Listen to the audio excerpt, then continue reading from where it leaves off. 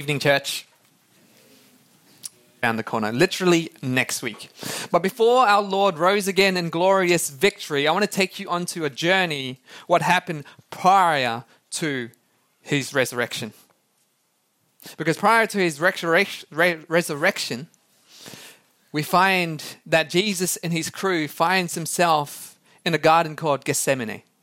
Now I want you to turn to your neighbor and say, Gethsemane.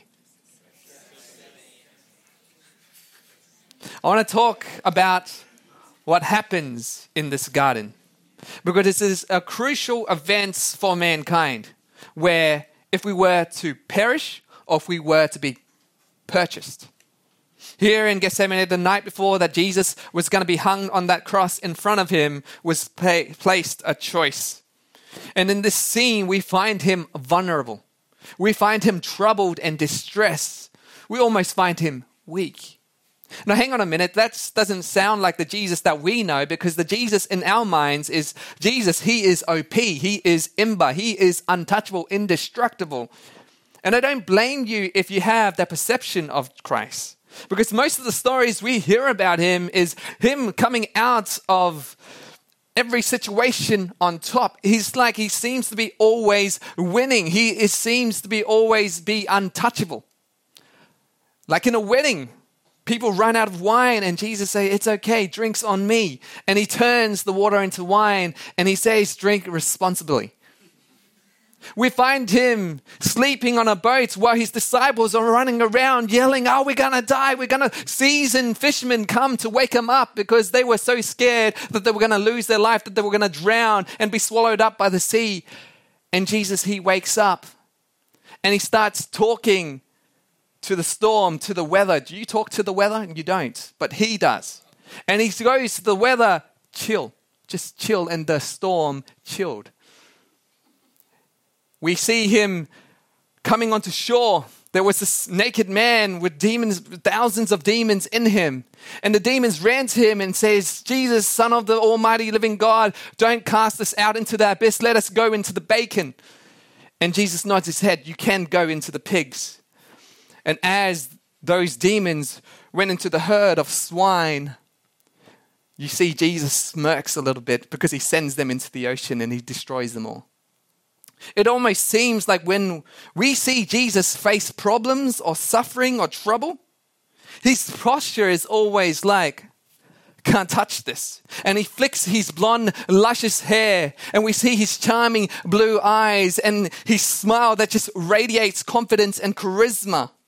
And he has this halo on top of his head, and he has this aura that goes, oh, like how Hollywood would always portray him. But that's totally the wrong depiction of Christ. Because in Isaiah 53, it says, he had no beauty. He had no majesty to attract us to him. Nothing in his appearance that we should desire him. He was despised. He was rejected by mankind. A man of sorrows, familiar with pain. When people saw him, they would turn the other way. They despised him because they did not value him. And as Isaiah said, it wasn't his appearance that attracts us to him. But as I go through this passage with you today, so if you can turn to Mark 14, this is the event in the garden. It isn't his looks, isn't his appearance that we are attracted to him. But as we go through this passage today, I want his love to attract us instead. As he pays the price, as even though man despised him, viewed him as worthless, but he thought of us as priceless. But before we dig in the passage today, would you pray with me? Heavenly Father, we thank you that your Holy Spirit is here. We pray that you illuminate this passage for us. Let us understand what it meant to thee for the Holy One to bear our sins. May your Son be glorified, and may we be all left in awe. In Jesus' name we pray. Amen. Here in the Garden of Gethsemane, Jesus was with his 11 disciples because one has already left to betray him, to sell him for only 30 pieces of silver, which is only the cost of an ordinary slave. Here he's with the 11, and they find himself at the entrance of this garden, and he says to the 11 of them, you guys sit here, but Peter, James, and John, you guys with me. And now, if you know your Bibles well, it's always Peter, James, and John that gets to go on special adventures with Jesus. Now, I want you to imagine yourself as one of the other 8. Because if I was one of the other 8, I would be voicing out, Jesus, in the whole 3 years, you always get to take them. They always get to go on the special adventures. Jesus, they were recently on a mountaintop and they got to see you transfigure, see you glowing, and they got to meet your homeboy Abraham and Elijah. What about me? Why can't I go with you? Don't worry about Judas. He's gone. Don't worry about Thomas. Thomas, you just sit down. You're always doubting. But Peter gets to go with you. Peter, the guy that always runs his mouth and never, he's all bark but no talk. He's always saying stuff. And John gets to go with you. John, he's so annoying. He thinks he's the favorite. Jesus, what about me? Why can't I go with you? That's what I would have said if I was one of the other 8.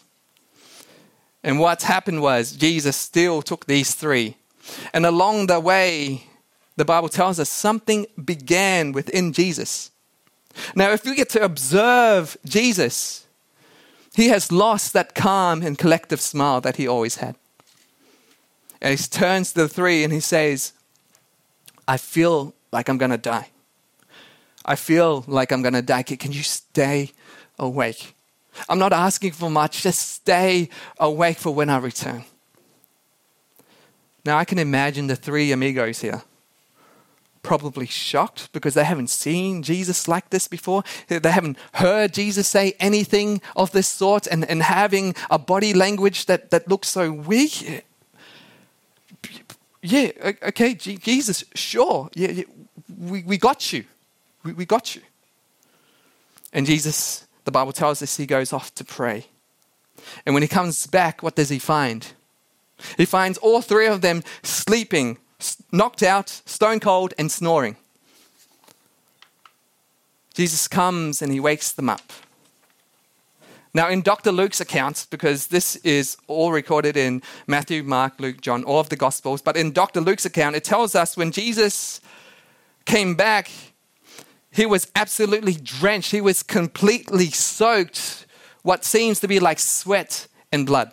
Now, Luke, he's a doctor, he's a physician. Now, I know this situation, this case is quite rare, but it does happen where if you are under immense stress, blood can seep out of your pores. Now, imagine that scene as the 3 were sleeping and as Jesus comes soaked in blood and sweat that wakes them up. Imagine that. Now, if it was me, if I was one of the 3, I'm sleeping, and then I get woken up. You know what I would do? Bloody Mary. Son of Mary. Because Jesus seems like he just came straight out from a horror movie. It's dark, and he's covered in blood and sweat. Like, what's going on? I would have been so shocked. And just thinking of this, if I was one of the 3, you would think that would they stay awake, right? Because after that shock, after that adrenaline hit that would enter their system, that they'll be focused and they'll be more awake. No. What happens is the Bible tells us they fell back to sleep again and again. They fell asleep like 2-3 times. But on a serious note, let's look at verse 32. When Jesus starts saying, my soul is overwhelmed with sorrow to the point of death. My soul is overwhelmed with sorrow to the point of death. And he goes off and he starts sweating in blood. Now that begs us the question, what caused Jesus to be in such agony, to be in such anguish, to have this magnitude of distress? Let me first tell you what it is not. This was not in the garden. It was not some new revelation that Jesus got. He was not in the garden praying to his Father because he just suddenly realized this new revelation that God told him. He wasn't saying, oh, I'm going to get pulverized. I'm going to get beaten again and again. And then I'm going to die. What? I'm going to die? I'm really going to die? No, it wasn't like that. Jesus knew that he was going to die. He was been telling his disciples that he's going to die and how he was going to die. So what's agonizing him wasn't new information, wasn't new revelation. But what was it? Let me tell you what it was. It was the cup. The cup gets mentioned again and again in all four of gospel. And in the prayer, which Jesus prays 3 times, the same thing, he says, Father, if it is possible, may you take this cup away from me. If it's possible, I really don't want to drink this cup. So what is this cup? What is this cup that Jesus was going to drink? Was it a physical cup that was right there? No. Let me tell you what it is. If you know your Bibles well, the cup is the representation for the jurisdictional righteousness. Let me say that again. The cup is the representation for the jurisdictional righteous wrath of God. That's what it is. Now, if you live in the ancient times, when a monarch is angry at his subjects because his subjects have either betrayed him, either disobeyed him, upset him, or committed treason, what the king would present to that subject would be a cup of poison that will tear their insides out and they will die a very painful death. Even the philosopher Socrates died of a cup of poison. So this cup is metaphorically an execution that God bestows on those who sin. In Ezekiel 23 verse 32, it talks about how Israelites had strayed away and started worshipping idols. And God says, you are to drink this cup, a cup that is large and deep. It will bring scorn, mockery, and drunkenness. Ezekiel then continues, it will bring sorrow, it will bring ruin and destruction. It will tear away at your chest. Isaiah 51 explains this cup is the fury and the wrath of God, that it will stagger you. It will bring about your distraction, famine, and sword. So this cup really symbolizes the execution on how God deals with sin. You still with me? And what is sin? Sin is breaking of God's law. It is missing the mark. It is rebellion to God. Now, where did sin come from? What was the original sin? How did sin enter the world? And again, let's travel back even further to Genesis chapter 1. In Genesis chapter 1, as God created the heavens and the earth, he also created man, Adam, and then he gave Adam Eve, and he placed in the garden the tree of knowledge of good and evil. Now, why did God place that tree there? Because if there was no tree, there would have been no sin. But let me tell you, if there was no tree, there would have been no choice. And no choice means it's not true love, because Adam and Eve would have just been robots. So God placed that tree there. In Genesis 3, what happened was Satan came and he tempted Eve and Adam. And what happened was, out of their choice, Adam and Eve chose to disobey God. And that's how sin first entered the world. And what happened is, we know that the story is God had to take Adam and Eve. He says in his council, he talks to the Trinity, his heavenly host, he says, we got to get them out of here. Or else they will also have access to the tree of life. And if they have access to the tree of life, they will live forever. And so God brings mankind outside of the garden. Now, people think that it was out of God's anger that God kicked mankind out of his presence, out of the Garden of Eden. But I beg to differ. It was out of love that God brought man outside. Why? Because what would have been a temporal problem would have become an eternal problem. And what God says throughout the Bible is, yes, I just got to remove you here for a while.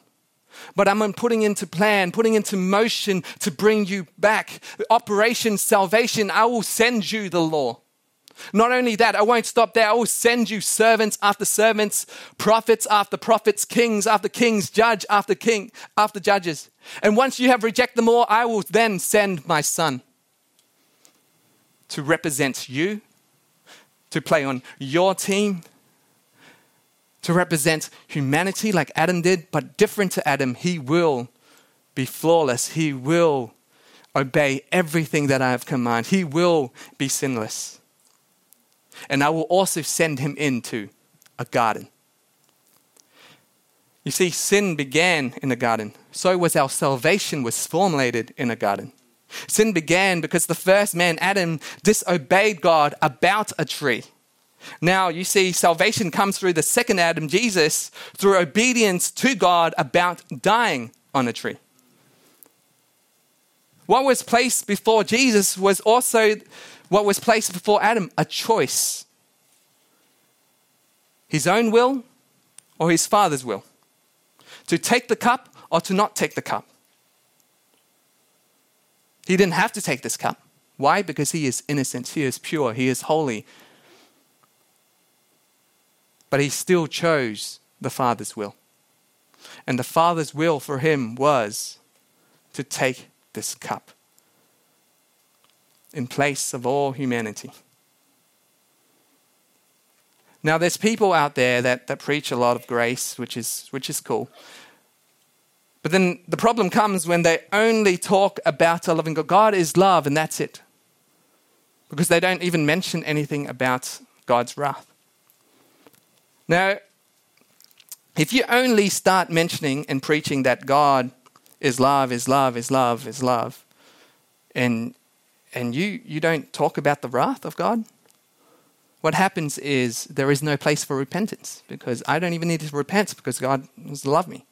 No, I can't do that, because I believe once you take away the idea of sin, consequences of repentance, death, of hell and wrath, what you get is a lesser loving God. If I don't talk about the wrath of God, what I'm doing is I'm degrading, decreasing, dwindling down, watering down what Christ has really done for us. We need to know the seriousness of our sin. Because the God of the Bible displays for us a love. It's his choice. A love. But a love that costs. And a love that is unconditional. In Gethsemane, 3 times Jesus asks his Father, Dad, is there any other way? Is there any other way? Can I not take this cup? Is there any other way out there that I just don't want? Can you take this cup from me? Is there any other way? What made Jesus so repulsive to this cup?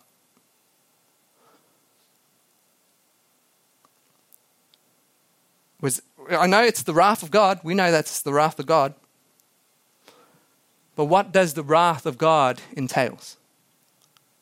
Could it be, as the hour came, his closest friends who said they'll be there for him. Jesus, I will never leave you, I'll never deny you. Or left him, they all fled. As the hour came, the Son of Man was then betrayed to sinners, handed over to sinners, as they made sport out of him, torturing him.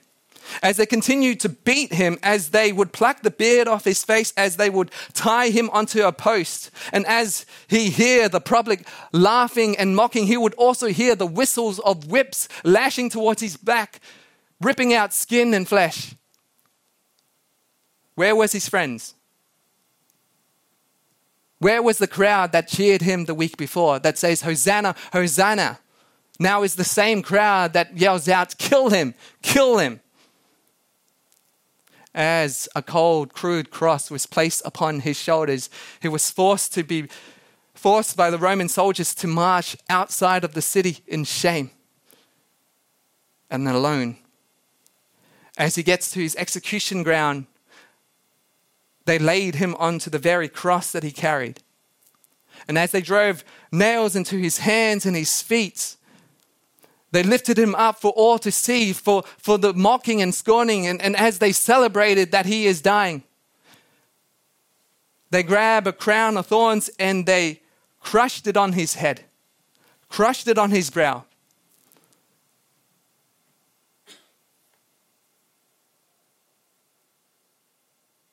Treated as a criminal. beside two thieves. But was it the physical suffering that made Jesus so repulsive of the idea to take this cup of wrath? It wasn't. Let me tell you what it really was. It's because Jesus knew that he was going to be separated from his Father. Jesus, in all of eternity's past, in all of eternity's present, he was always going to be with his Father. Even as he came to this earth as a baby, walked as a man in human flesh for 33 years, every assignment, everything that he did, he was with the Father. But he knew this was the only task that would ever cause him to be cut away from his dad. Church, can you imagine the scene? As he was there praying in the garden, the anguish, the agony that he had to go through. Dad, I've done everything that you've asked me. I can do anything that you ask. I just don't want to be apart from you. I just don't want to ever be apart from you. Can the cup pass? This is why on the cross, as Jesus was left there to hang for 3 hours, suffocating as his lungs was collapsing, as he struggled to take in his next breath of oxygen, he yells out this phrase with the last of his strength in Aramaic, Eloi, Eloi, lama sabachthani, which means, my God, why have you forsaken me? In other words, Dad, where are you? Jonathan Edwards, the great preacher, says, as Jesus looked up to the heavens for the Father, what he got was hell in an abyss. The Father who was always there was not seen. Church, I want you to see the seriousness of your sin. In 2 Thessalonians 1 verse 9, it talks about the ultimate punishment of sin. The ultimate destruction of sin is to be eternally shut out from the presence of God. So in other words, to be separated from God. That is the wrath of God, is to be separated from him. And on that rugged cross, as Christ our King, as he took that cup, the Bible says, he who knew no sin became sin so that we could become the righteousness of God. And God, in that moment, turned away from the Son. You see, God did not turn away from his Son because he saw his Son was getting pulverized and punished like a father, like, oh, I can't see my child go through that. He didn't turn away because of that. No, he turned away from his Son because his Son became my sin. He became your sin. It was because of our sin that separated them.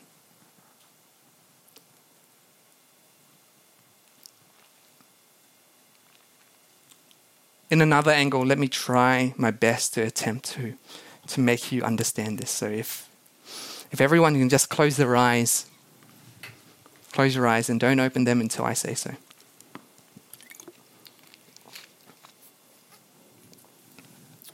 Imagine if you were standing right in front of a dam full of dark, black, murky waters that was 10 million miles high and 10 million miles wide. All of a sudden, this dam's wall disappeared and all the water came rushing forth towards you like a gushing torrent. You knew in that moment it did not matter how tall you were, how big you were, or how strong you were. It did not matter how much money you had in your bank account. It did not matter what your grades were. It did not matter who you were dating or who you were with. You knew none of those things were going to save you. Yet as you stood there awaiting your doom, you see a cross. And you look up upon that cross, you see Christ shielding you from that very flood. All that water that once surrounded you, wanting to devour you, all disappeared because Christ absorbed it all. Not even a droplet of water even managed to splash onto you. But instead, what dripped onto you was his crimson blood. And the more that it dripped onto you, you see your souls being washed, becoming color that is as white as snow. And also in that moment, you see the heavens open up. You see the Father turning away from his Son. And before you know it, the Father's loving gaze was upon you. You see, Christ did not come and die for us. Christ came to die as us, so we could become the righteousness of God. You see, what the first Adam in that garden, he got us kicked because of his sin, got us kicked out of that garden. But what Christ did in that garden was to bring us home. You can open up your eyes and I'll get the band to come up as we finish up.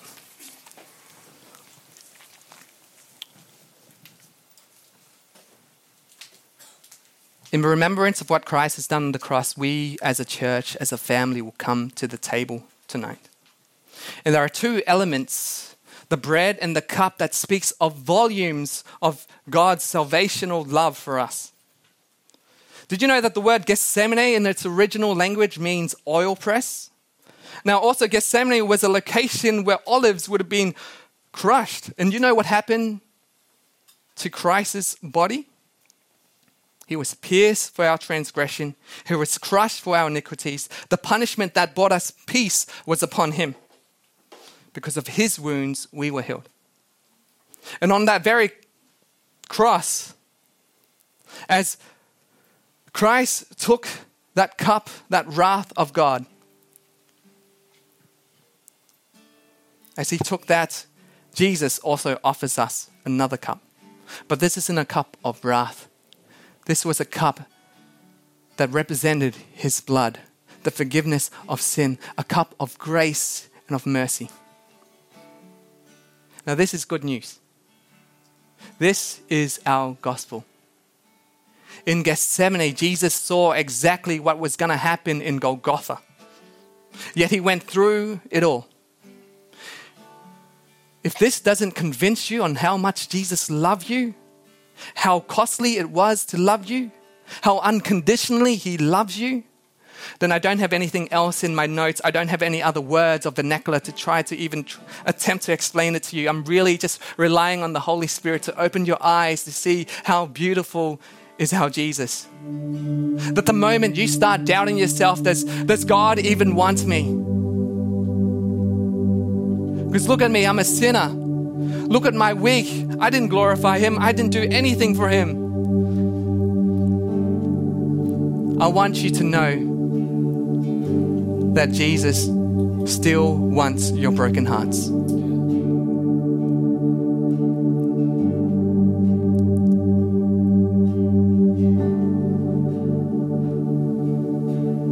The cup was before him. A choice was laid out.